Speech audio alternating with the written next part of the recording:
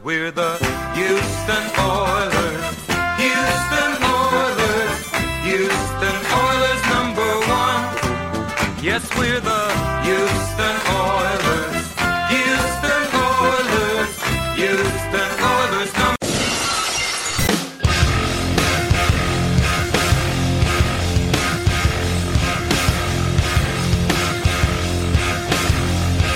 Hello, everyone. You're listening to Battle Red Radio. I'm Matt Weston tonight. I'm joined by Joe Kritz and Carlos Flores to discuss the Texans through the 2021 free agency period over these 3 wet, hot, wild, and very boring days from a Texans perspective. How are you guys doing tonight? I'm doing good. Doing as good as we can. So for the Texans, they have kind of the 2 big moves they made didn't even come through free agency since last time we spoke and actually came through trades. They swapped picks with New England, the 4th, 5th, and 6th rounds to acquire Marcus Cannon. And they also turned Benardrick McKinney in a 7th-round pick into Shaq Lawson in a 6th-round pick. So we'll start there because that's probably the best talent the Texans have actually acquired so far during the offseason up to this point.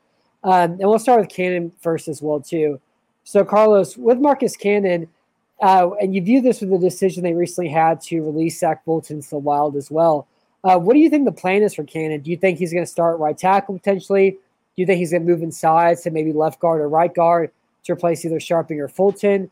Do you think they may move Tyus Howard to left tackle and Trey Laramie-Tunsil? Where do you think Marcus Cannon falls into this deck of cards right here? No, I think Cannon definitely has to move inside. I can't see Titus going anywhere. And right now, with I guess everything that's going on, Tunsil should be moved. We should try and get everything that we can back for him. But I don't know. I guess there's just not much chatter there yet. And so, for right now, for what the roster is right now, I would definitely say Cannon should go inside because from what I've seen around on Twitter and, from people who know a lot more than me is that, he was kind of slow, kind of got beat on the outside. And so, shifting him back in using that body mass would probably help us out a lot more. Yeah, that's what I was thinking.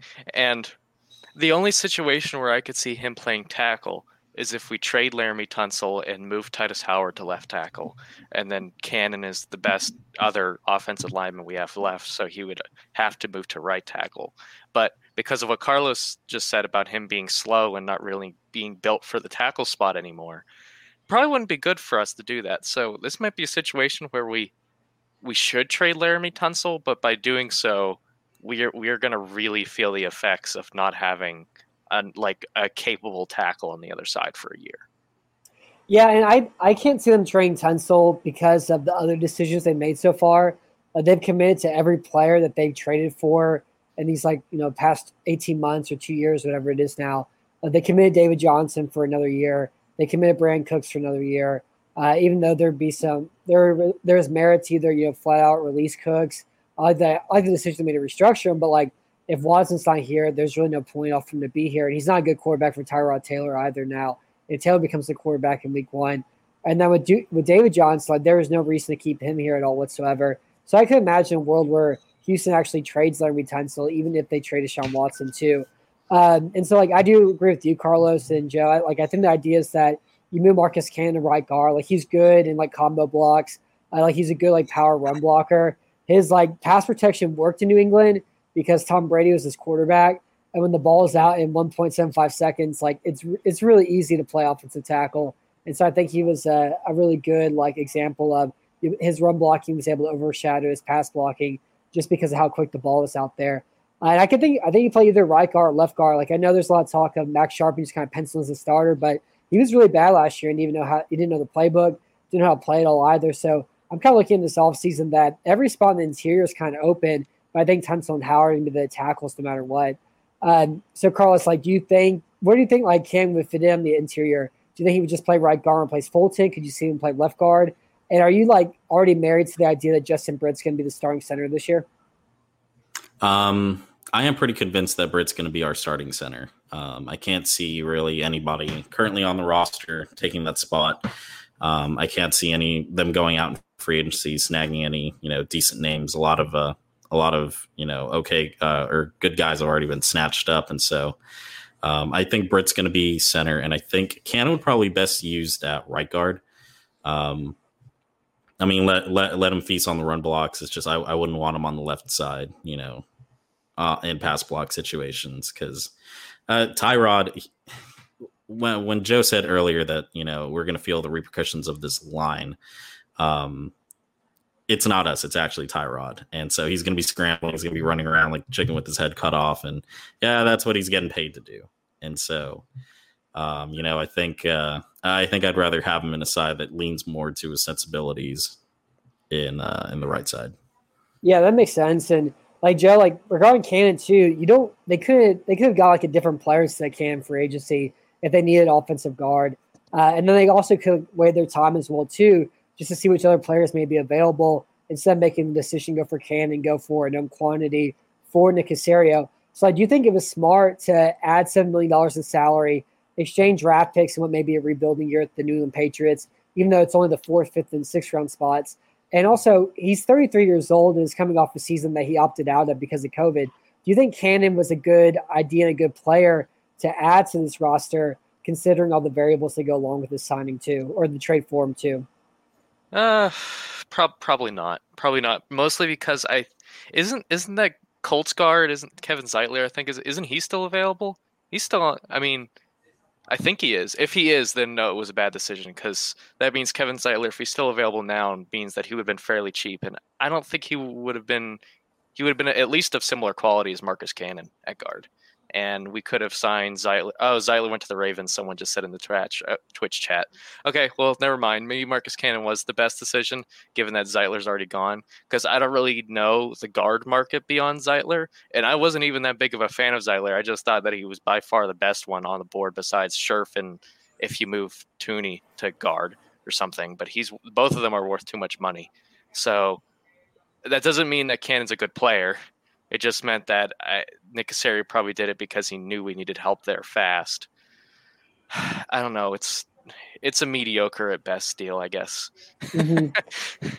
Yeah, I'm afraid to look up other guards available real quick, just because it may slow things down, the audio and everything. Because I'm in like 1950s internet right now. But I do think I think there's a lot of things that go along with Cam kind of being a weird decision. And it's also a weird decision, too, if you're going to trade Watson rebuild this year. To swap any picks at all whatsoever is kind of bizarre, too. But, always with the interior offensive line, you can always kind of find guys for cheaper contracts. You can always kind of wait around and wait for new guys to get released, too. There's always trade opportunities that kind of pop up and rise also. I think one of the things that occurs in free agency, especially how exciting the beginning of free agency is that you don't build your team fully in March. You have until September. There's 6 more months left. You kind of build your team out and figure out who's going to play where, what spots you're going to be at. And so I do think there's other opportunities there. Even if we're having a hard time naming these guys right immediately, but new opportunities will arise in the future as well. That kind of makes it weird to have the decision to add Cannon for those reasons too. But I do think Cannon's a fine player. I think he'll be better at guard. I think he'd be an improvement at run blocking for Fulton. How he pass protects, I think, will be interesting to see in Houston. But I think overall, it's kind of a low risk trade. You kind of lose maybe a cumulative of maybe 15 draft capital spots total as well by making this decision. And I think it's fine. I don't have a lot of strong feelings about either way. I think it's okay. Yeah, the 4th round picks kind of hurt me though, because I was thinking there'll be a few nice players available in the 4th round, at least from the studying that I was doing. So It hurts to see those go, but you're right. Cannon will be a starter and he'll play like a starter. Yeah, and that pick I think is going to be the difference between 120 and 134 maybe. I know the Patriots made a ton of free agent moves, but they still have a quarterback at all. I think that's a big problem for them, and we'll see what they do there. But I think you're looking at maybe 14 or 16 draft spots, and then you take that times 3 different rounds, and maybe you have this 48 different little points of draft capital you're losing by adding Cannon. Is Cannon worth that? I think if Watson's playing, Cannon could potentially be worth that, but if you have Tyrod Taylor, you're going to win 5 games. I don't think it is at all, though. I still like Tyrod. I think I even put him in that offseason simulator thing. I made him easily the highest rated free agent quarterback available, because he is like if you were to take Deshaun Watson and like cut his talent level in half, you would get Tyrod Taylor. He's really accurate with the deep ball. He can make plays. He can improvise. He's extremely accurate in certain spots on the field. So we might be able to plug Tyrod into our offense from last year, and he might do okay. I mean, we'll probably have to run that like Brandon Cook streaking across the middle of the field a million times with Tyrod, but it should work most of the time. Yeah, well, we'll talk about Tyrod probably in, oh no, hopefully it's not 47 minutes from now. It's like 25 minutes from now or so. The second thing was that they traded Benardrick McKinney and a 7th-round pick for Shaq Lawson and a 6th-round pick. So as we all know, Benardrick McKinney is a really incredible run stopper. He's pretty much a defensive tackle who played linebacker and really made run stops easy for the rest of his defense. I think this year is a really great example of how important he is to Houston's run defense. And they fell from, like 12th in run defense DVOA to 29th this year. And like his like, that meme, like, my hands look like this, so her hands look like this. That was Benardrick McKinney and Zach Cunningham, where he allowed Zach Cunningham to sit on the backside and just chase and make unblocked tackles over and over again. And now with the roles reversed, with Cunningham having to do that, it was bad. He guessed a lot, made a lot of poor decisions, had problems tackling in space, and he really kind of showed how much of an impact McKinney had to make Cunningham the player that he was in 2018, 2019 as well. And I do think McKinney was like super underrated as a zone coverage linebacker, but he had problems in man coverage, and same thing with Cunningham. But you don't pay $30 million, you don't pay $25 million for 2 linebackers with kind of similar skill sets too. So they turned to Shaq Lawson. Lawson's like a good player. He's had 10.5 sacks the last 2 years and 36 quarterback hits. The Bills decide not to keep him on his 5th-year option during the 4th year of his season, and the Dolphins decide to cut bait with him after signing him to a 3-year, $30 million contract last offseason as well too. So Carlos, do you think Lawson's already the best pass rusher on this Texans defense? Oh, absolutely. He walks in and is hands down the best guy now with J.J. Watt being gone, and Whitney Merciless still MIA, from last season. I think he automatically walks in and is our best shot at getting to the quarterback. As much as I love Jacob Martin, the proof just isn't there yet. And so I do think Lawson is a shoe-in for best pass rusher. It's easy. I mean, it's like walking in on JV squad after being on varsity for like 2 years. Mm-hmm. Yeah, I mean, wow, since Watt, and I don't know what like Merciless's like fate is with the team. I don't know He's if he'll be here. Yeah, he's a carcass anyways. Yeah, I think I'm a better pass rusher than Whitney Merciless right now. So does that mean that Jacob Martin is going to be like a routine starter for 2021 Texans? I don't know because of this 4-3 defense. Like, he's a 245-pound defensive end. I mean, maybe he could play weak side linebacker, but he's not good against the run at all. So I don't know. I think he just plays like 3rd down or 2nd down long in pass rushing situations, and you kind of hope you get into enough of those, with the offense that may be down like 21 points in every game, Dang, I would love to see like the center in me would love to see a Jacob Martin plus Shaq Lawson plus Ross Blacklock defensive line. Plus Charles Omenihu as well. I think that's the 4. Yeah. I think that's the 4 we're going to see a lot of this year. Yeah, and get some Jonathan Grenard in there. Let's just like bring on the pain and see what we got for a full year. I will say this about Jacob Martin. I have a younger brother, and he absolutely loves John Mayer. And like, I think John Mayer is fine. I think he's all right. But because of how much he loves John Mayer, it makes me not like John Mayer. And Jacob Martin's like that for me. I think Martin's all right. I think he's interesting. I don't think we know. I think there's maybe another level to him that we don't understand. But because so many people love Jacob Martin, it makes me not like Jacob Martin. It's the hipster in you. He's cool and he has a cool name though. Like Jacob Martin, like it's satisfying to say the double 2 syllables. He plays air guitar. It's a very square name. But I mean, like, not watching him rush against guards and drop in hook zones over and over again will be a dramatic improvement. The utility I receive watching Jacob Martin play football. But yeah, I do think Lawson's the best pass rusher on this defense too. Like, Lawson's good. He's not great. He's a good player. I think it makes sense for Houston to make this trade to turn run stopping help and just like run stop in the pass rush. Like that makes sense because of the fact they don't have a very good pass rush at all. But it just says a whole lot about the San Texans pass rush that, the good Shaq Lawson, who you want to see like the third best pass rush on a great pass defense, is the best pass rush in what should be a pretty bad pass defense this year. Definitely. Yeah, I mean, there was a few moments that Shaq Lawson had in like 2017, 18, and 19 that like showed some promise. And if he can turn that into something consistent, maybe we'll be okay. But man, it's yeah. There's probably no chance that he'll improve. But as long as he's okay, like okay is way better than anything we had in 2020. So when we go 4-12, it'll be really weird to see how much more our defensive line has improved and the record hasn't changed. So, Joe, do you think, I know you kind of mentioned about Lawson just now, but do you think there's like another level he can get to at all? Do you think he could become like a 10-sack player or an 8-sack player and maybe like 30 quarterback hits instead of where he's been at the previous 2 years? I think so. I think he has the talent. I mean, I remember watching some of his college tape a couple years ago because he had like a really good game against like when he was on the Bills. He had like a really good game against like Dallas or something a few years ago. I can't remember who, someone in 2019 or 18. And I just remember going through his old film and I was like, this guy has some talent and he has some rush ability. And if he could just put it together consistently, then he can be a double-digit sack player.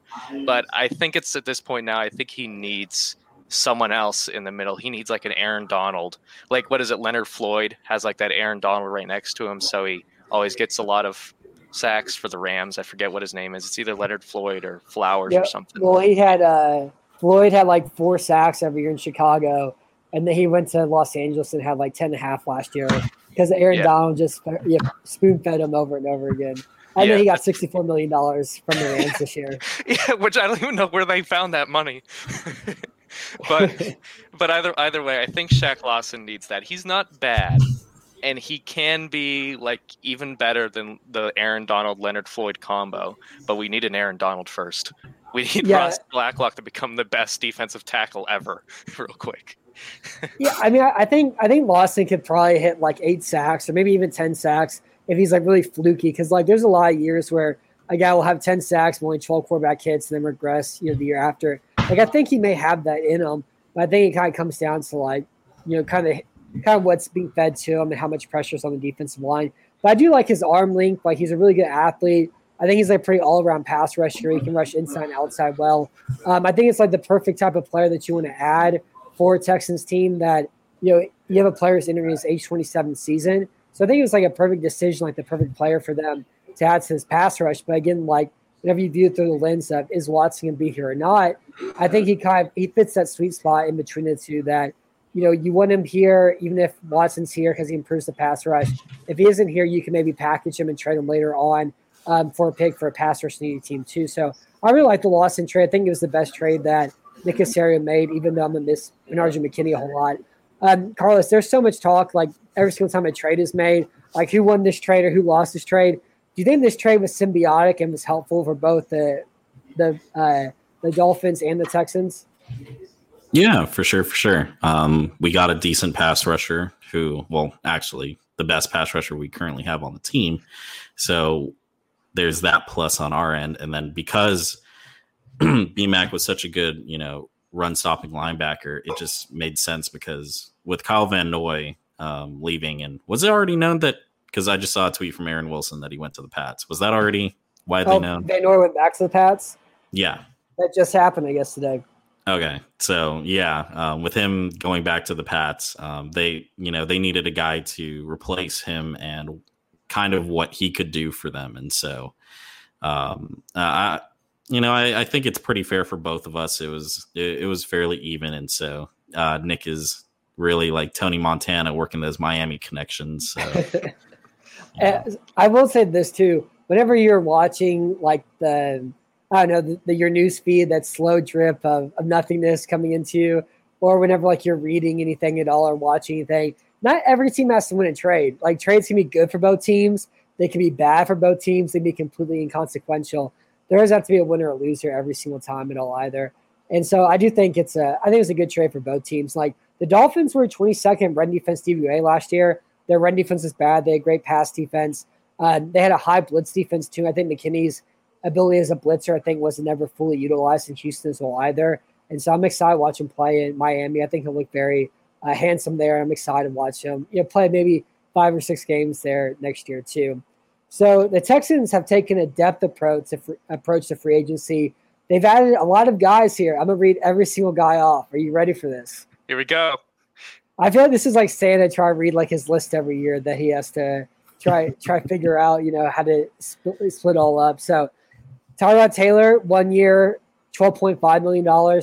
And also the contract amounts are up to, like, there's incentives involved and certain guarantees involved. So, but just for the optics of it, whatever I say for the contracts may not be the base. It's just like up to what the total could be. Justin Britt, 1 year, $5 million. Christian Kirksey, 1 year, $4.5 million. Mark Ingram, 1 year, $3 million. Kevin Pierre-Louis, 2 years, $8 million. Andre Roberts, 2 years, $6 million. Camu Greiger-Hill, 1 year, $3.25 million. Malik Collins, 1 year, $6 million. Terrence Brooks, 1 year, $2 million. Joe Thomas, 1 year, $2 million. Justin McCray, 2 years, $4 million. Terrence Mitchell, 2 years, $7.5 million. Derek Rivers, 1 year, $1.3 million. Chris Moore, 1 year, $2 million. Tremont Smith, 1 year, $1.13 million. So, Carlos, do you like the decision that Nick Caserio has made this offseason to take more of a depth approach to the roster and kind of churn out the bottom of it to kind of create like maybe a somewhat incompetent roster instead of, very bad, very stupid roster? It's definitely a little strange considering that we did have some, big, huge players in mind to move. And the only one that's really had any movement is BMAC. And so working from the bottom up is definitely a interesting approach. I mean, a lot of these guys are going to be fairly inconsequential to, the team's overall performance for the most part. Like Andre Roberts may give us, 5 or 10 extra yards on a kickoff return every few weeks. And so Tyrod will be a good bridge, depending on whatever happens with Watson. Ingram is just here to split up the grinding between him and DJ. And so I think most of these guys are just kind of cannon fodder, like little tiny utility players that, maybe small improvements over what we've had, but, it's so inconsequential in the grand scheme of things that nothing really stands out that much to me, except Malik Collins. I think that's one of the few ones that I actually kind of like, but so is he your favorite of this bunch that they signed? Is Malik Collins your favorite? I think so. I know he had a really nothing burger year last year, but while he was with the Cowboys, he was fairly good, and I think that he could bring some good experience next to Ross Blacklock this upcoming season, and so I definitely don't mind that signing. It's a nice little cheap prove it deal for a player that was fairly productive, and basically giving him a chance to get back to that. What about you, Joe? Do you like this decision? And who's your favorite player of the bunch also? Okay, so I'm going to preface this with I don't expect the Texans to win very much at all in 2021. So I'm very wise man. You're very wise.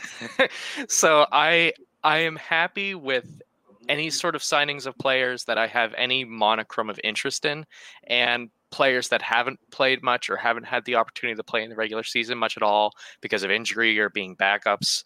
And now they get an option to start. And like two of my favorite players that I kind of fell in love with years ago and I've just followed on the down low for the past couple of years are Tyrod Taylor and Christian Kirksey.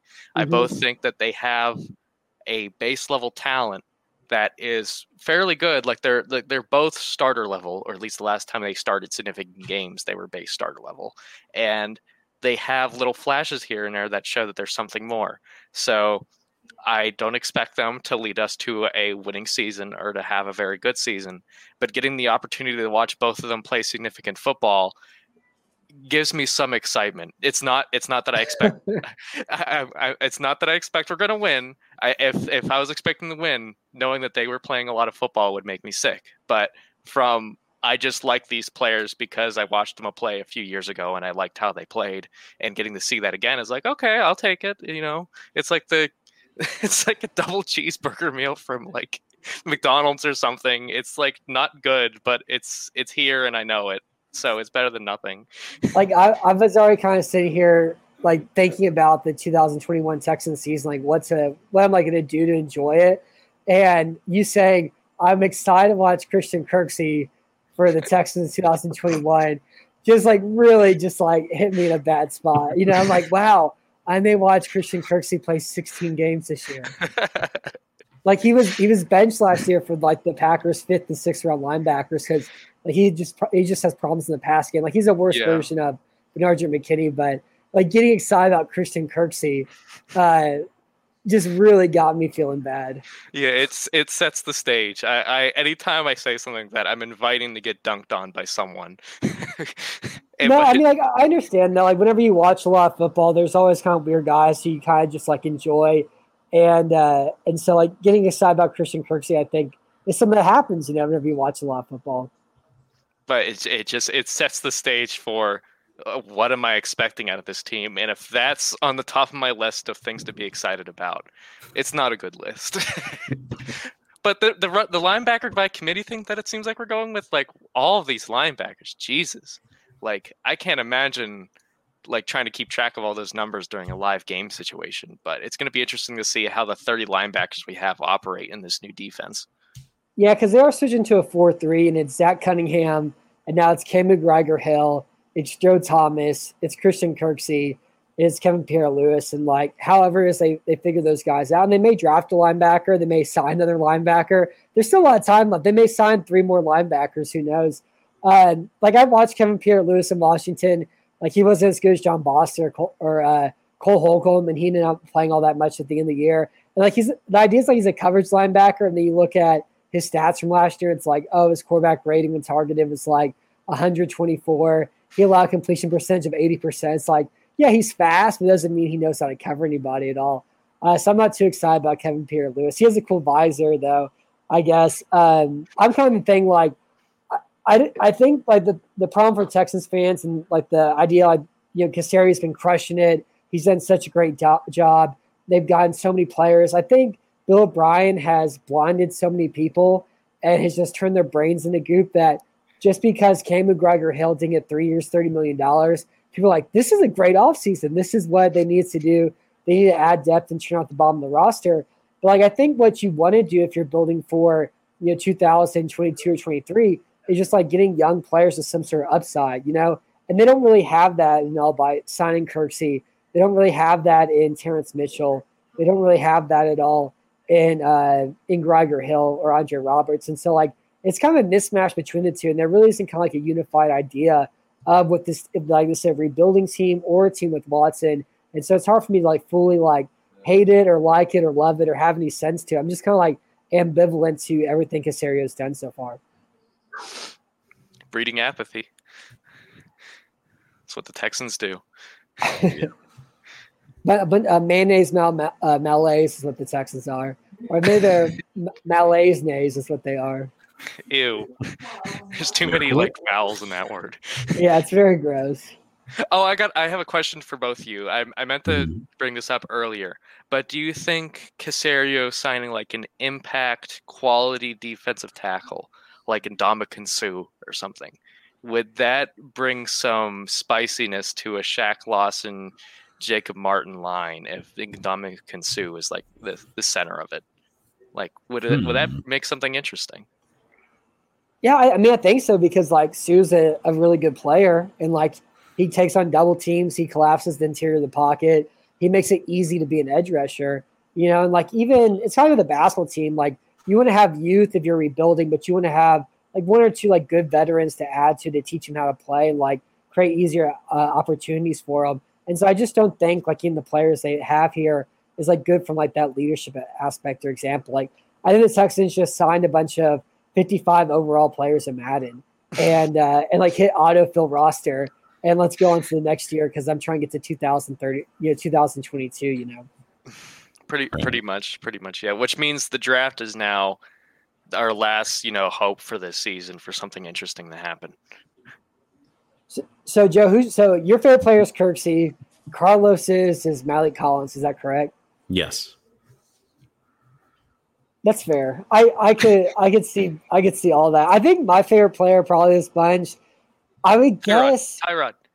Say it. No, we'll talk about Tyrod in a second. I really don't know. This is hard. I want to say Derek Rivers only because he was a good prospect 4 years ago, and he's been hurt and he's had his whole leg blown up. But the Jack Easterby connection, the fact that he married him not once but twice, he married him twice, makes me not really like Derek Rivers very much, though. So man, I don't know. I need some more time. Football teams aren't built in March; they're built in September. They're built by September. Right. Okay, we'll take a rain check on that then. So Carlos, my next question for you is, with these decisions that were made, do you think there's a better do you have a better feel for if the Texans are going to trade Deshaun Watson or not after seeing who they've signed and the decisions they made during free agency? Okay, so if we're just going based off decision in free agency, I would have said absolutely yes. Now, he will be traded. However, circumstances that have come up, it muddies the water a lot on potential plans in that situation. But I think based around these decisions that they've made for the roster, I don't know. If I were definitely trying to get back into Deshaun Watson's goodwill, I mean, I know a lot of these guys like Shaq Lawson and the connection that he has with Deshaun and trying to scoop up some of his buddies from college and, whenever, is one way to appease him. But if I were really trying to get on Deshaun's good side, I would try to show him that, hey, we're trying to build a competent roster, which they can't really do realistically. But I just think that it definitely is conducive to getting rid of him. It would make sense to trade him and get back a king's ransom of picks and value. I think they leaked the Bears offer for Russell Wilson. It was 3 firsts, a third, and 2 starters. Yeah. And so that could immediately, I wouldn't say turn around the team, definitely not, but it could definitely put us from 2-16 or 2-14 and 0-16, or it could put us at maybe, I don't know, 5-4 or whatever, a little bit better. And so, I think just based off of the roster moves alone, I think it would definitely push for Deshaun being traded. Yeah, I mean, I would love an offer that Chicago gave to the Seattle for Deshaun Watson, getting those 3 first round. I would like a high pick because I'd like to draft a quarterback, exactly. which they don't have. But if we can get, in that simulator, I had them trade to Chicago for Roquan Smith and Darnell Mooney and a few first rounders and a second rounder, and I'll take Roquan Smith and Darnell Mooney. I'll take them, or Kyle Fuller or something who might be on the trading block anyways. I'll take any of those guys.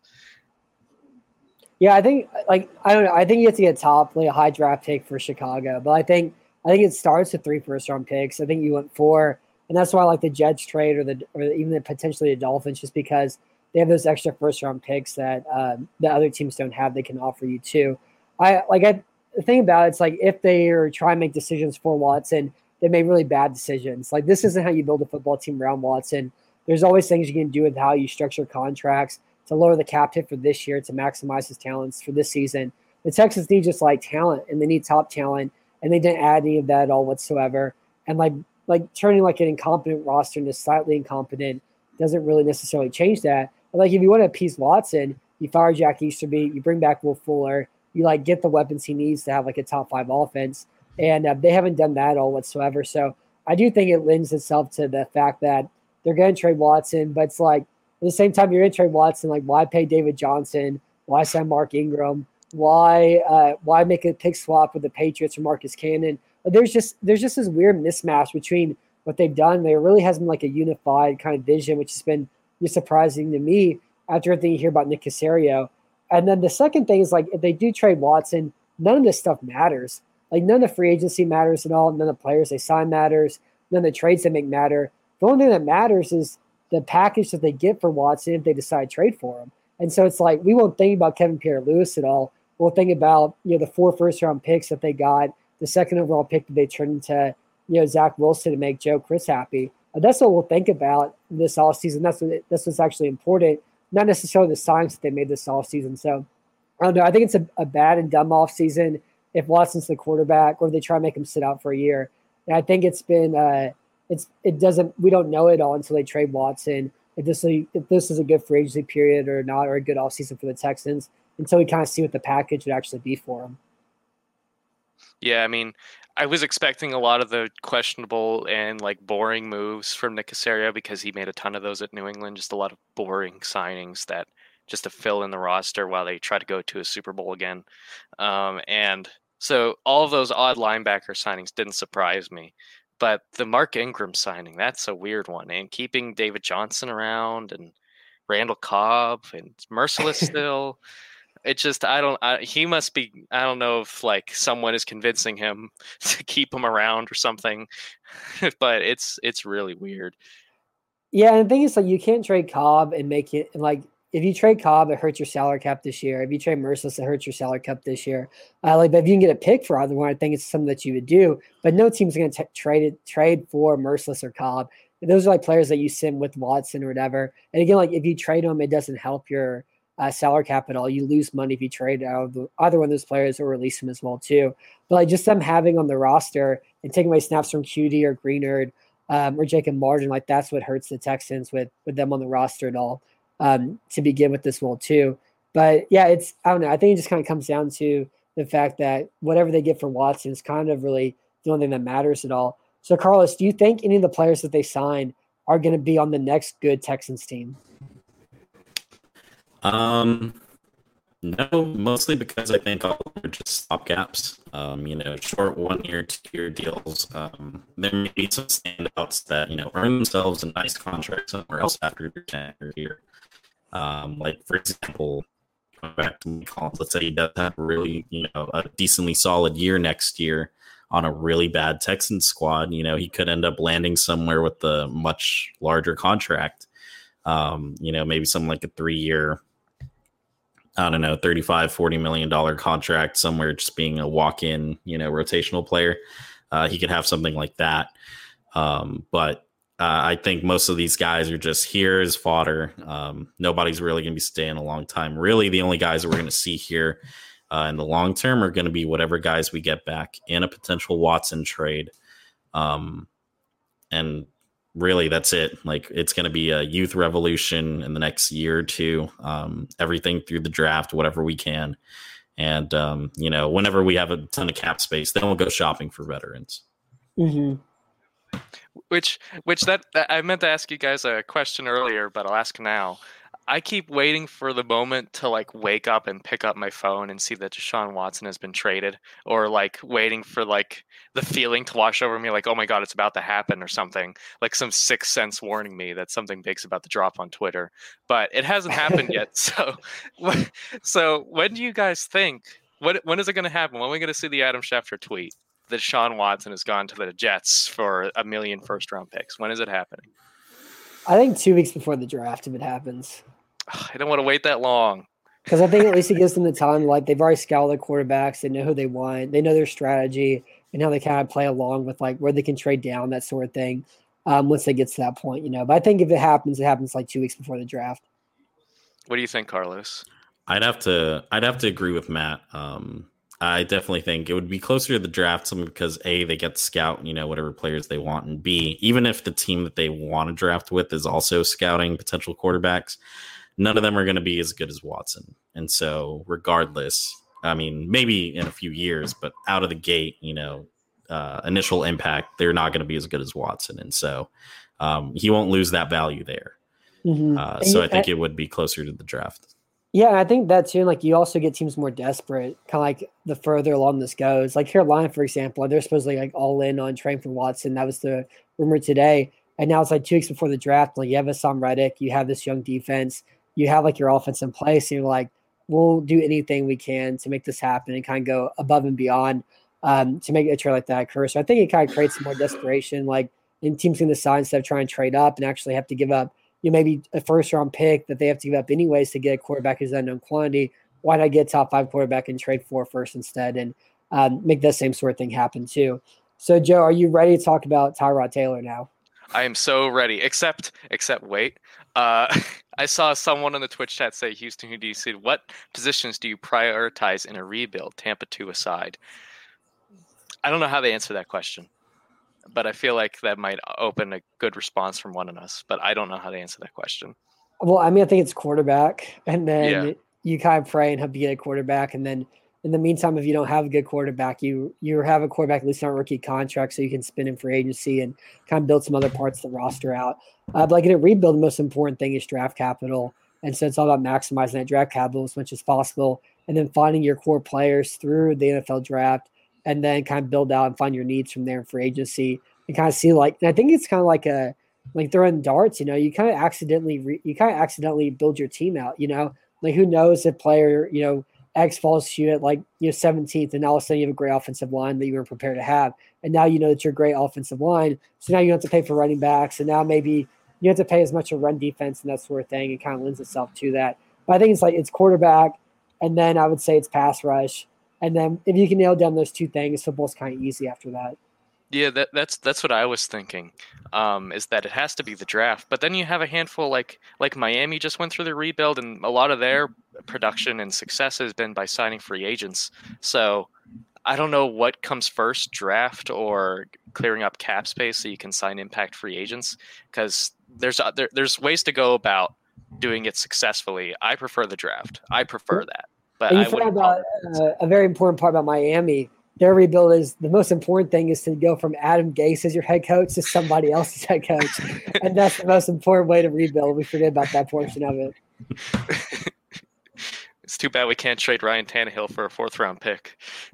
and then turn into Brian Flores in some way. So Tyrod Taylor was the quarterback the Texans decided to sign this offseason. They could have signed Andy Dalton.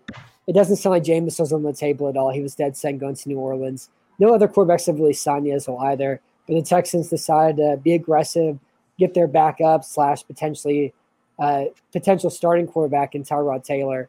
So Joe, are you excited for the Tyrod Taylor era?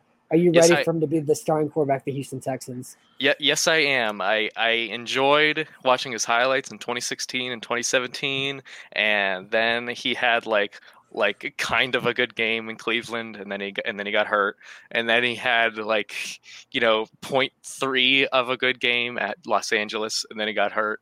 And I just know that he's pretty accurate when throwing the deep ball. At least the last time he started, his most accurate spot was down the field on these long post routes, and he has the ability to improvise and to run on his own. I don't know if he's good at that anymore, because he started that one game in Cincinnati for Los Angeles, and he was kind of crummy that entire game. He made one good sad. throw. That game hurt my feelings. Yeah, it kind of I was kind of excited to see what that Los Angeles team had in it, because I thought that LA team might have enough spunk to find themselves in the playoff hunt a few weeks down the line. But I don't know, man. He was boring in that Cincinnati game, so I'm kind of worried that this is the new boring era of Tyrod Taylor and not the exciting era. But I mean, he also had a really bad playoff game for Buffalo in 2017. So I guess you never really know what you're going to get with Tyrod. I just know that he has running ability like Watson. He used to be at least accurate down the field like Watson. So I'd love to see a 40-yard pass to Brandon Cooks every game from Tyrod, and I'll be happy. So, Carlos, are you ready for the Tyrod Taylor era? I don't hate it. Aside all the jokes about Andy Dalton, I would have hated watching him commandeer oh my God, the Texans this season. And AJ, it would have been just as bad as AJ McCarron, really. They're both just so bland and boring. But Tyrod, to me, is just a little bit more exciting. He has a little bit more of the skill set that we currently have in Deshaun. He's mobile enough. He can make some plays. Taylor's always been I guess the bridesmaid. Well, he was brought on to be the bride and then eventually gets bridesmaid. And so like he's been Matt Flynn like 3 times where he's brought in to be the guy and then gets taken over by some young hot quarterback. And so finally he's going to get some job security here since he was in Buffalo, at least for this year. And I think he'll be serviceable. I think we'll see him make some flash plays. But I don't know. It's better than the alternative for sure. Like Jameis would have been really cool, but I don't think he was ever going to get out of New Orleans too. But it makes me so sad. They keep stringing him along. Just either want him or you don't. Let him go somewhere else. Make up your mind.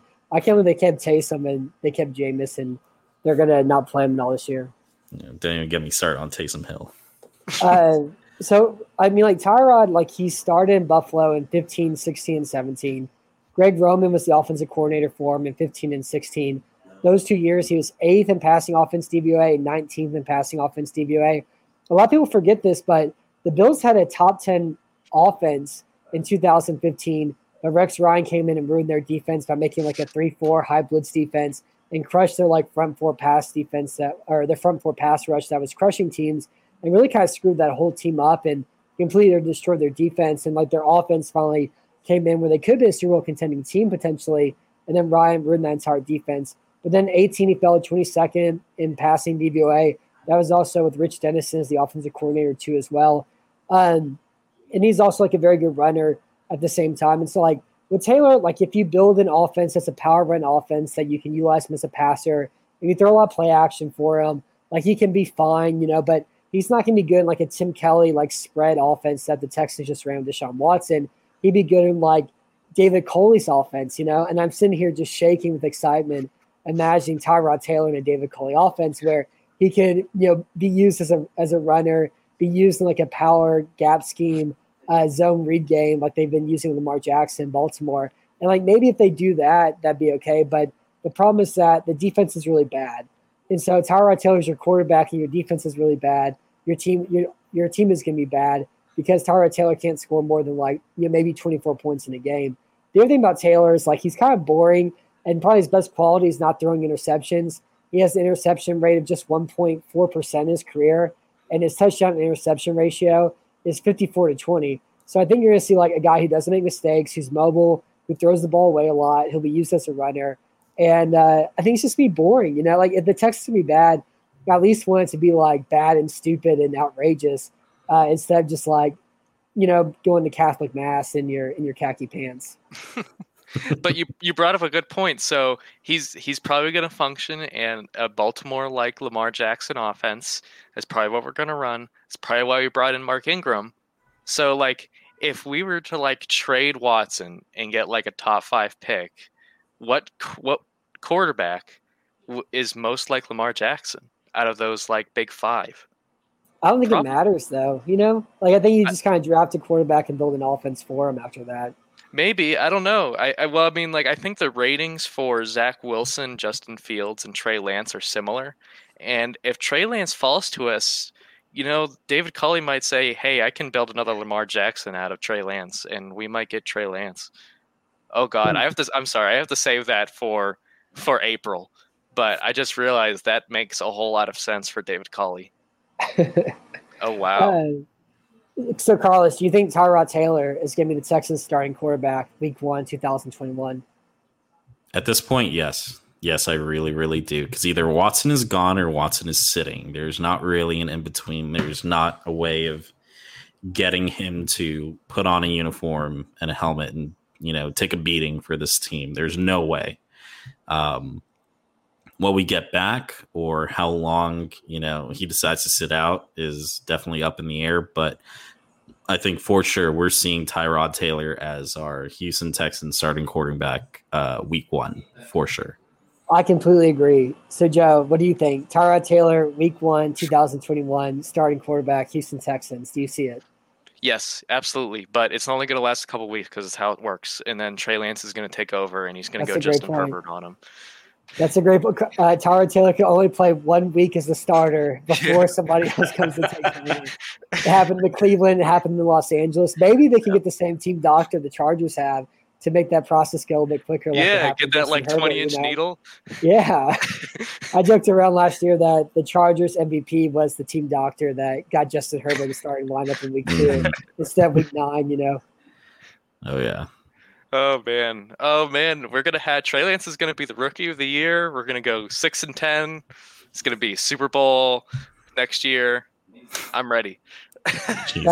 That's the best possible outcome. But yeah, I mean, I think you would see a world where like Taylor starts. Hopefully, they draft a rookie quarterback and Taylor starts for a month or 6 weeks. It's like, all right, let's see what Zach Wilson has or Justin Fields has or Trey Lance has, and kind of get an idea of what the future can look like. Whenever we can add 3 first-round picks around him as well too, and kind of build a team around this quarterback on his rookie contract, and actually take advantage of a quarterback on a rookie contract, unlike what the Texans did with Deshaun Watson. So where would your guys' preferred place for Watson to get traded to? Where could you see him with like a Miami helmet, New York helmet? To flourish, or for like the best trade package the Houston Texans could receive? Either way, you can answer that however way you want. I say Carolina because I think Watson would look beautiful in Carolina. Like I think he just looked great in that uniform, the colors and everything, and I just think he looks like a Panther. I think he would be beautiful there. Okay. If it's gonna be return, I definitely like Miami. I don't know. I just think that teal would rock really well with them. But if I could throw him anywhere, God, I would hate myself for saying it, but I would actually throw him in San Francisco because I don't know, that red and gold. I mean, their uniforms in general just look really nice, and so I think Watson could really kill those. Yeah, I think if I had to pick the two, I think I'd like Carolina over the 49ers because I'm kind of like Carolina's only been to 1 Super Bowl and 49ers have been to like 9 or whatever. So seeing and I like Matt Rule and I like Joe Brady. So if both of them can succeed under Watson and they can play well, that'd be exciting. But part of me wants to see him under Arthur Smith at Atlanta. Go back home to Georgia. Arthur Smith drafts like Najee Harris or Javonte Williams in this year's draft to pair with Watson. He cleans up that power run game and Watson goes like double Tannehill on him, like in the NFC South, and beats Brady or something. That would be really satisfying to see. I couldn't see him in that outfit though, but I could see everything else. the Falcons like two-tone like black to red jerseys are despicable, but I do think he could score 37 points a game in Atlanta as well too. I've wrote him out before, but I do think the Jets have the best package they could offer because they can offer 4 first-round picks and then 2 second-round picks, and then who cares like if whatever else happens after that point? Because again, a rebuild, draft capital is the most important portion of that too. So I don't know. I still think he's traded. I think we're going to see Tyrod Taylor for, I want to say 1 week after what you guys have helped me uncover today about what he did in Cleveland and then what happened in Los Angeles this year. I think we'll see Taylor for 6 weeks and he's going to be 1-5, and then we'll see the rookie, and then maybe there'll be an offensive line there as well too. So I know we kind of alluded to this earlier as well, but Carlos, it's the 2021 Texans season. Watson's been traded. Aside from maybe a potential rookie quarterback, which player are you most excited to watch for the Texans in 2021? Now, if he gets moved, that would eliminate him, but it's going to be very like masochistic and very like negative. But I would love to see Whitney Merciless, and just how low can he get on a really bad Texans defense? How much lower? How much more non-existent can Whitney Merciless be? Like, just do a Whitney Watch line of articles where it's like unbelievably benign, nothing stat lines. Just week to week. Just this is what Whitney Merciless did this week, and here's not highlights, but a single highlight, and it's like him getting pushed like 10 miles off the line. I think it's a very mean thing to do, but I think we should do it if they trade Watson. And I'll put the clips together if we need it. Just lean into it. Yeah, I'll post the video every week. Whitney Watch week 1, just instead of Josh Allen highlights, because everybody loves Josh Allen now. I can do that instead. That's a really, there's Zach Cunningham kind of has that Christian Kirksey thing to him, but like Zach Cunningham has been good for a significant stretch of time, so you'd hope to see him return to form in 2021 and get back to being good. Justin Reed is the same. I still want to see the rookies. I still want to see what we got last year with Ross Blacklock, Grenard, and John Reed. That's it. That has to be my answer. It has to be like I want to see the new guys and see what we have because we didn't really see much of any of them last year. And you'll probably have 12 or 15 different rookies to watch this year because Caceres is going to trade down to get like 37th round picks, and they'll sign 27 undrafted free agents as well. So there'll be a lot of those sort of guys to get to watch too. For me, it'd be Titus Howard because I think Howard's a really great pass protector. He can't run block at all, but maybe playing next to Marcus Cann instead of Zach Fulton will help him in that regard. And maybe also just teach him a run block at the right tackle position. Cannon there, I think, could be helpful for Howard too. But I like watching Howard pass block. He's just so wide, It's like traveling around the entire globe to get to the quarterback with him over there. And I'll probably watch him on offense, and then on defense, I'll probably go to the bathroom. I don't know what I'll do. And when they have the ball, I'll watch Eric Murray play slot cornerback. I don't know. Talk to me in 6 months, and I'll have a better idea who he'll watch for the Texans are on defense next year. Dang, we're taking a rain check on Mark Ingram. All the Mike Ingram fans are mad. So Joe, how many? So Mark Ingram will make an extra $1 million if he has 1,000 rushing yards this year. How many carries does Mark Ingram have 1,000 rushing yards? Oh my God. How many did David Johnson have? And he only mustered 800 yards or something? Yeah, I think I said 320 is what I said. He had 691 last year on 147 carries. So Mark Ingram, and that's with Deshaun Watson at quarterback too. Yeah. So you get some wide boxes, some easy running lanes. He's going to need at least 230, 250 carries. I think he would need at least 300. Yeah, yeah. 300 is probably a better number. God dang. Mark Ingram, what happened? Soldier sold to the devil. Jeez. Running backs get old. They're like bananas, So call us about. They're like avocados. They're like, well, I guess they're both kind of bad. We'll go bananas and avocados. About you, Carlos? How many carries would it take for Mark Ingram to hit 1,000 yards? Shoot. Just jokes. I'd say 500. 2 yards a carry, just chugging along. But realistically, I think I don't know. We'll see some decent chunk runs. He'll probably average somewhere in the realm of 4 yards a carry, maybe. So, what's that? It's a big number. I don't know, 250.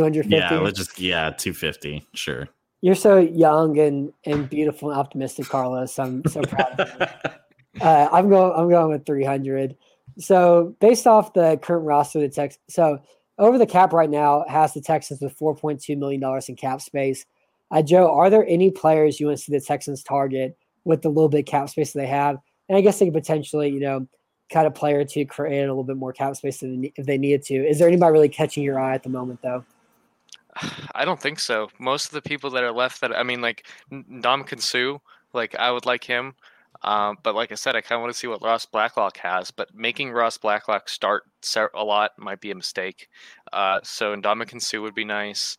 He'd definitely be better than PJ Hall. Big almost play PJ Hall. But yeah, no, that's the only guy I can think of that we can afford because most of my eyes on free agency have been on players we can't afford now.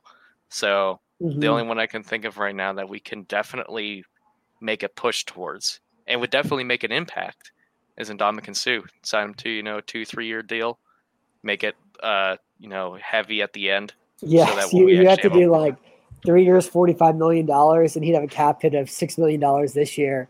And then it's 2021, he has a $25 million hit. It was I guess we're going to do this. Or 2022, you're paying him $25 million. I think he would sign a 1 year, $16 million contract to play in Houston. And you can cut Cam McGregor-Hill and some of these other guys to make that happen already, Yeah, I'll watch him. It comes to the question of, would I watch him? And the answer is yeah. Yeah, I'd watch him. How about you, Carlos, Carlos? yeah, Mhm. what do you got, Carlos? Who are your so the Texans have $4.2 million in cap space according to over the cap. Are there any free agents you like to see them target? Actually, we don't really have a need for it, but Malik Hooker would be pretty interesting. Oh yeah, Malik Hooker would be good. Would be interesting just because I remember all the draft profiles and stuff, and he was coming out like, he's supposed They to be called him like, Earl Thomas. yeah, he's supposed to be like do it all, super stud. He was pretty. He would have been pretty interesting. I see somebody in the chat actually mentioned Dory Jackson, and that would be too smart. That would be just too smart. I can't bank on that. Oh Yeah, yeah, Dory- do he'd be you great think for we a could one-year afford contract. Malcolm Butler? He's already 32 though, and he was pretty bad. Like he was average in Tennessee last year, and he was very expensive. That's why they cut him. And that Super Bowl But I think upcharge is gonna be expensive. Butler makes sense, but because of the Patriots South thing.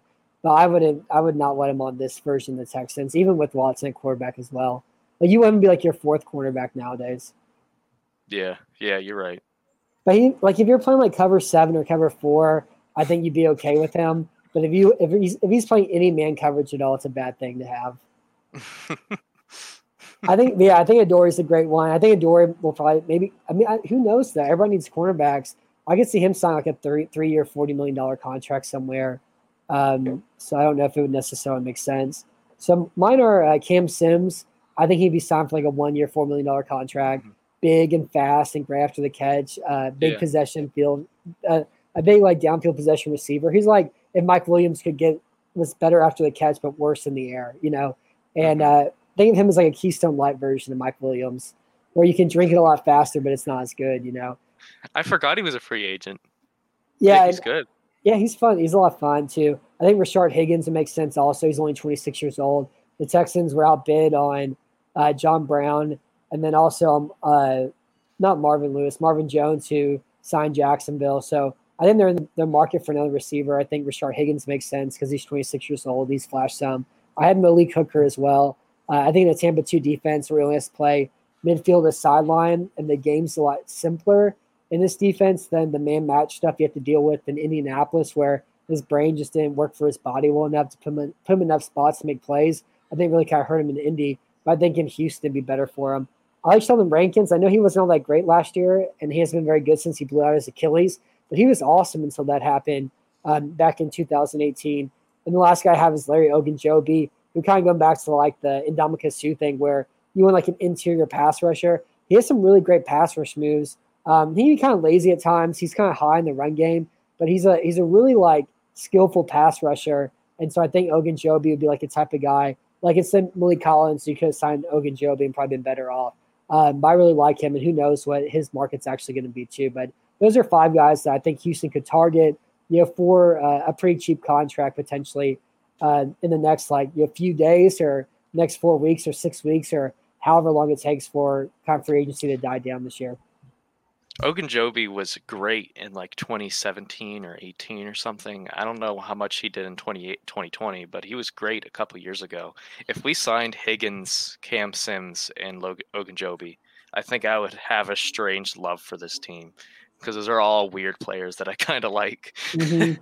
Yeah, and that's kind of thing about the decisions Casario made. It's like I want like weird, kind of interesting, like fun guys to watch who kind of flash, and they got a bunch of non-playable characters instead. Like they didn't even sign the guy who sells you potions in the video game.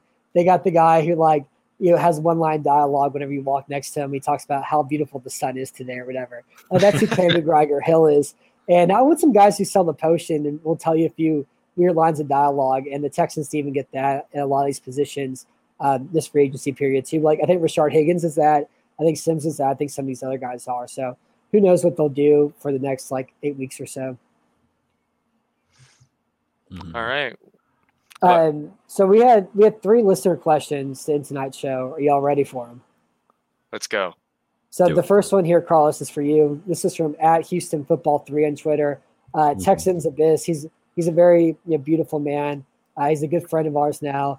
I enjoy talking to him on the air. Now he tried to come on to the Mega podcast, but he had some connection issues that didn't work out. But his first question was, I still don't see who the starting cornerbacks are. So, Carlos, who would be the starting quarterbacks for the 2021 Texans based off who they have on the roster right now? That's kind of tough because looking at it right now, I think it's going to have to be Roby's still here, right? He hasn't left yet. Yep, he's still here. It's going to be Roby. Depending on what we do with Lonnie Johnson, if he stays at safety or not, or if they decide to move him back, but he could be there. Vernon Hargreaves is gonna play significant time. Unbelievable. Again, which is absolutely freaking ridiculous. I forgot about it. I'm so mad now. Yeah, it's ridiculous. And so Vernon Hargreaves is going to get some playing time. I think maybe, just maybe, this Terrence Mitchell that we signed may end up rounding out the final bits of it and see some significant playing time over like somebody like, I don't know, a Keenan Crossan that saw time last year. Mm-hmm. We might see him step up into it, but I think it's probably going to be Roby, and then it really hinges on what they decide to do with Lonnie because, who knows what the hell to do with him. I think they're going to keep him at safety. I think he could play corner in a Lovie Smith defense because you just kind of sit in the flat and then use your body to defend the corner routes, But I think they're going to put him at safety instead because they're the Texans. But yeah, I could see Roby get traded as well if they trade Watson for some cap space, maybe get like a 3rd or 4th round pick out of him. But I would say Roby, and then I would say Terrence Mitchell on the other outside, and then Eric Murray slot cornerback or Vernon Hargreaves slot cornerback. Because I can't believe Hargreaves is going to play like 700 snaps this year because one guy's going to get hurt, and then we're going to be stuck seeing him time and time again. Definitely. Yeah, ridiculous. I think it'll be Roby and whoever probably performs the best in camp. That'll probably be it. It'll probably be just an open competition for the number 2 spot. And I'd like to see John Reed win it because I just want to see him play football for the Texans. But it's probably going to be Vernon Hargreaves again. I think my brain is telling me, my heart is telling me that Vernon Hargreaves is going to be our number 2 to start the season. That was war.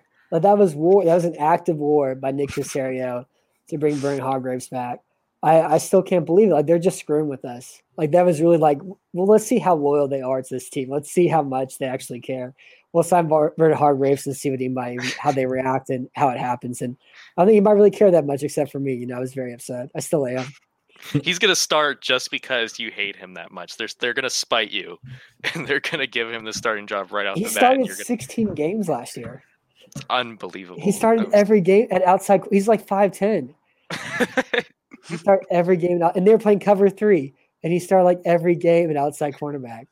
He must do something amazing in camp or practice. He must be unstoppable in practice. I'm sure he's a nice guy, but it's unreal. So the next question here is it by Houston Football 3?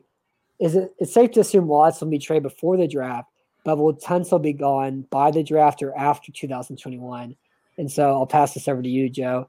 Will Tunsil be gone before the draft or after the 2021 season? That's a good question. I think it'll be after the season. I do. Because based on what we were talking about before, I think it just our offensive line would it. I don't know if they really like a tackle in like the late 1st round or the 2nd round or something, and they think they can get him by tossing Tunsil to a team on day 2 of the draft. Get like the 40th overall pick for Jalen Mayfield or something if he drops. Like if it really might come down to that. It might come down to after the 1st round, who's the best tackle left available that we can trade Laramie Tunsil to get. And if there's no one available that they don't like, it'll be Laramie Tunsil for 2021. And I think that's going to happen. I think Jalen Mayfield will probably be gone in the 1st round or the really early 2nd round, and they won't be able to get any of those early 2nd round picks with Tunsil's contract. Yeah. I can't see him getting traded at all this year just because of who's running the Texans. And even though it'd be the right decision to trade Tunsil, because again, like if you can get 1st round pick for him, you don't need to pay a left tackle $19 million for a bad football team. And if you get 1st or even like a middle 2nd round pick, I think that'd be worthwhile. But I don't think he'll be traded this year. I think it will, and I don't think next year either. Like, because it's still going to be Caserio and Easterby at least for another year probably. So I can't see happening next year either. I think he's here for the long haul though. What about you, Carlos? I wish he would be traded. It would definitely make the most sense, but I I think this organization wants to protect their crown jewel, Tyrod Taylor, for the next year, and then whoever they get after that. And so I can't see him getting moved anymore. But if he were to be moved, it would definitely be before the draft, I think. If they were to do it, I don't think it would make any sense to do it afterwards. I mean, we're looking at a first round pick ideally to get back in return, get something back on that return for what we spent for him. And so ideally it would be something immediate as well, something this year. And so afterwards, I mean, what's even the point? Like, we're looking for pieces to rebuild now, so they can develop. And I don't know. Ideally, it would be before the draft, but I just can't really see it happening. Yeah, like it'd be the ultimate New England Patriots decision to make, but the problem is that the Texans aren't like fully a football team. They're a football team, like 10%, and 9% is like weird kind of like creativeness thing that you really can't understand, that makes decisions that have nothing to do with the game itself. So I think it's a smart decision. I think it's the Moneyball decision. I think it's the analytical decision. I think it's the Patriots decision to make. But the Texans aren't run just by Nick Caserio. There's a lot of other things going on too. So our last question tonight, Joe, by @HoustonFootball3: how legitimate are the Mike Lombardi claims that Watson only want to go to the San Francisco 49ers or the Denver Broncos, and he does not want to play football in Miami or for the New York Jets? How legitimate do you think these claims are? I don't think they're very legitimate. Like, I like Mike Lombardi, and I imagine there's some weight to what he's saying. Like, I imagine someone that he actually trusts told him that. But I think Watson is completely fine with going to Miami, and Miami especially, because they were 10-6 last year, and they're literally a quarterback away from being a pretty great team. So I could not understand in any world why Deshaun Watson would be terrified of going to Miami so badly that he explicitly says he doesn't want to go there. Same with New York, I can understand him not wanting to be there because their building in New York has been awful for so long, but they've obviously been making some positive moves recently, and they're coming up. But Denver has been messy forever, so I'm not really sure why he'd want to go there. And the 49ers, I can get it, but I don't think they have any draft capital that would make it enticing. So I don't think there's any weight to it, because I think Deshaun Watson isn't an idiot. He's not going to the 49ers anytime soon. I don't think there's any reason to give a trade like that some sort of weight, because I couldn't imagine in any world the 49ers offering enough, unless they're willing to give up Trent Williams. No, because we wouldn't take Trent Williams because he's too much money. So it would have to be like 5 first-rounders or something. So I think the 49ers trade package would be, you would get Nick Bosa, you would get Fred Warner, and then you would get those 2 players and probably 3 first-round picks, and then maybe like 2 second-round picks, and they'd all be picks probably like in the late 20s or whatever. But at least you have 2 cores on your defense. Now you just need a cornerback and a safety. You have a good pass defense already, and then you have like extra picks to build around, late 20s or whatever. And I guess you get like the 16th overall pick this year, 14th overall, whatever it be for San Francisco. So it would be like a souped up version of the Carolina offer, where if you want to rebuild your entire defense with young players, except Carolina's it's kind of unknown still what Derek Brown's going to be, or Jeremy Chinn's going to be, but exactly what, or I guess Justin Chin. I can't remember. I don't know. I'm old and stupid. I think Jeremy Chinn's right. Okay, but you're going to get from Jeremy Chin. You don't know exactly, but 100% that Warner's one of the best linebackers in football, one of the best coverage linebackers in football. Bosa is one of the best defensive ends in football. And then you had draft capital on top of it. So there may be something there, but I don't know. I think it's one of those things I think Watson's a commodity in the internet landscape, where you can, if you have anything like a source of a source of a source, you can get attention to yourself if you have anything to report about Watson. I think it's kind of like, the Wild West now, where anybody can make any sort of claim regarding Watson, and nobody really has any idea if it's true or not, what he wants to do or not, because he hasn't spoken out publicly at all about what he wants exactly, aside the fact that it's been leaked that he wants to trade. He's not going to play for Houston anymore. So it's weird. So I don't fully buy anything that specific regarding Deshaun Watson rumors. And also, if he goes to, the Vikings, like you wrote about in your simulator, nobody will remember what Mike Lombardi said, in March and all. he just got some attention on the Rich Eisen show on this, go around or whatever. And he may know somebody who knows something to a certain extent, but who knows how it actually plays out. And it doesn't matter if he's right or not in the end of it as well either. Yeah, to tell you the truth, I think it's mostly just Deshaun Watson wants to play somewhere else. He doesn't have a specific place in mind. He might prefer, a really good team that just went to the Super Bowl like the 49ers. But I think it's just about, I don't want to play in Houston anymore. And the Texans organization just has to figure out where to send him now. Yeah. And I also like the idea. I want to say real fast. I know Dyer Chris, I think, mentioned this during the Super Podcast Apocalypse, however you want to describe it or call it. But he said, what if you're Caserio and you talk to Watson, you say, I will make a trade for you in a week or whatever, but you have to rescind your no trade clause. And that's the only way I'm going to trade you at all. And you can't pick exactly where you're going to go, but you have to pull no trade clause and we'll find a spot for you. And then so that kind of lends itself to it as well. That like Watson still gets to pick where he goes. Even if they find something that's best for the Texans, Watson still gets to decide what's best for him though in the end run. Which again, like Jack Easterby and Bill O'Brien gave him that control a year ago when he signed the extension to begin with. And maybe Watson would have even signed the extension if he didn't have that included too. So who knows how far that goes. But sorry about that, Carlos. So what do you think about the Watson trade rumor about him wanting to go to San Francisco or Denver and not Miami or New York? So when I heard that rumor and I saw Mike's article too, the big thing that threw me off was the whole Denver part. Like that didn't make any sense to me. Just the whole team itself, they're not in a position to like win immediately. And, they have Drew Lock, who's like the greatest prospect on the planet. So why would they need he's going to be sitting there rapping on the sidelines for years to come. So, I hate watching him play so much. I hate Drew Lock. I hate his face. I hate how boring he is. I hate how he tries to kill all his receivers. Right.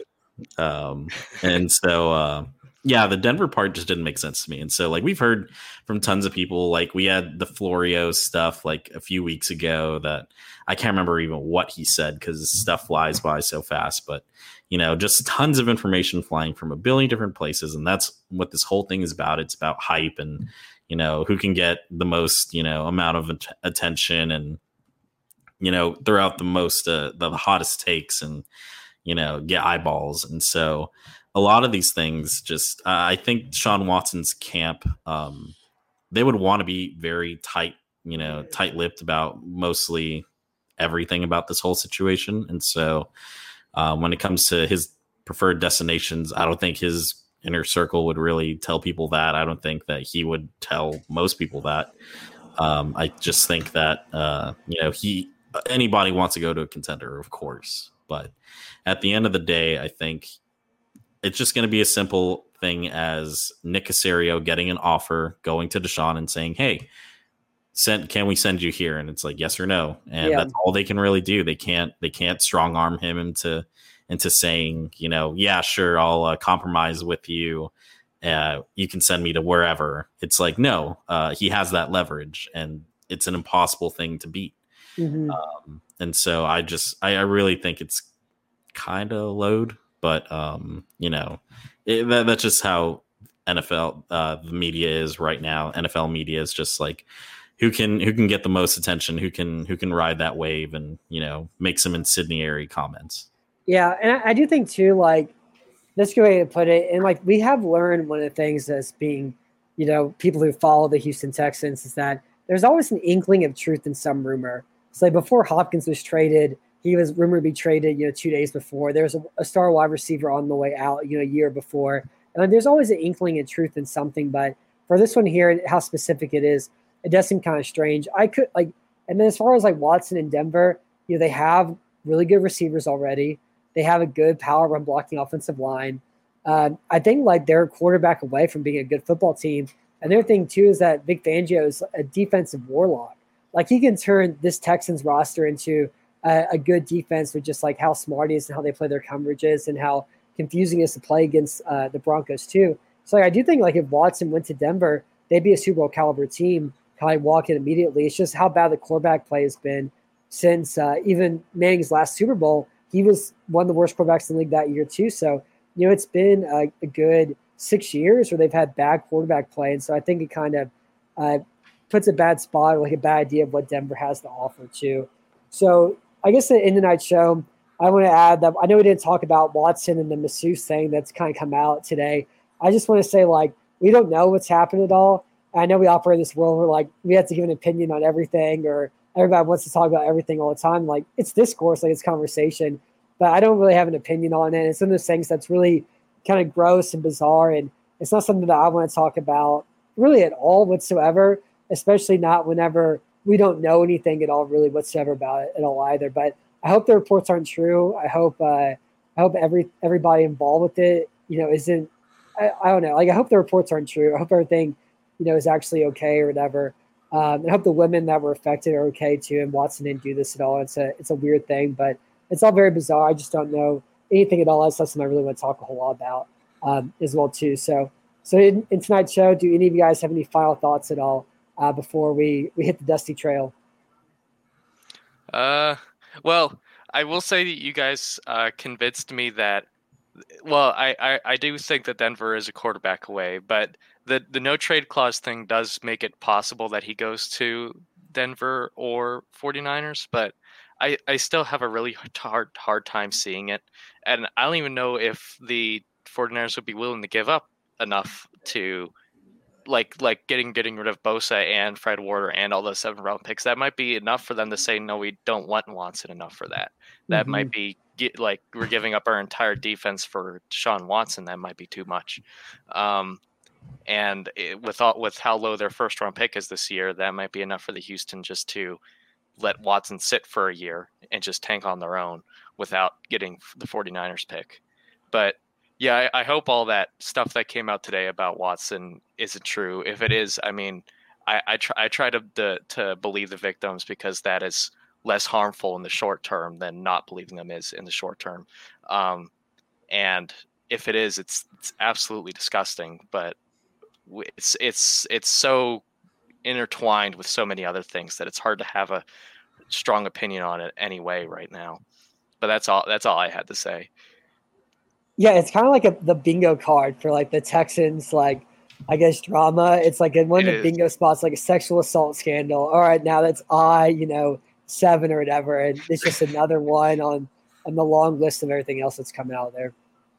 What a crazy offseason. What a weird offseason. Just a weird last 18 months.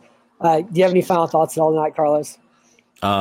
Pretty much just echoing that it's really early in this whole process with Deshaun and the Busby situation, and so reserving judgment is kind of the key thing until we get more solid info, and just keeping a very balanced view of things, and so not staking any flags anywhere, just waiting until more stuff comes out.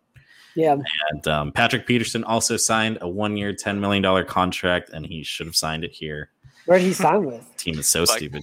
He signed with the Vikings. Oh, he's not even good though. He was bad last year. Patrick Peterson, he looks cool. He looks really cool in the field, but he was bad last year. But I want him to be our punt returner, and I want him to be the sole reason that we get points. Yeah, Andre Roberts though. You don't need a punt returner. You already got him. That's true. And hey, maybe we just need a good defensive coordinator, because Xavier Rhodes sucked in 2019, but then he was pretty okay with Indianapolis in 2020. Yeah, I'm surprised they haven't brought him back yet also as well too. Yeah. But whenever you play a lot of cover 4, cover 7, it's not the hardest defense to play corner into. And so you have to be smart. If you can get the smart part down, the other stuff kind of falls in line a little bit easier. But I also think whenever we know more information, my opinions can be whatever Steph Stradley and Mike Meltzer tell me, because they have law degrees, and whatever they say, that's what I'm gonna think about it whenever that portion of it, whenever more information comes out too. But that's our show for tonight. It was really great talking to you guys. I think we may do another one next week, because a lot more stuff's going to happen the upcoming week as well too. I know Joe and we kind of talked about doing some draft stuff. Carlos, I'll send you some emails too if you want to watch some draft prospects. I know Kenneth loves the draft. I'll talk to Kenneth as well, and so we'll try to do some draft stuff as well. Probably whenever April hits, and I want to talk about quarterbacks and then talk about some mid-round picks after there. And we'll probably do some more draft stuff in April. But anyways, until next time, I'm Matt Weston. Thank you for listening to Battle Red Radio, and thank you for being on tonight, Joe. And thanks for being on tonight, Carlos. I'll talk to y'all soon. We'll see ya. See you later.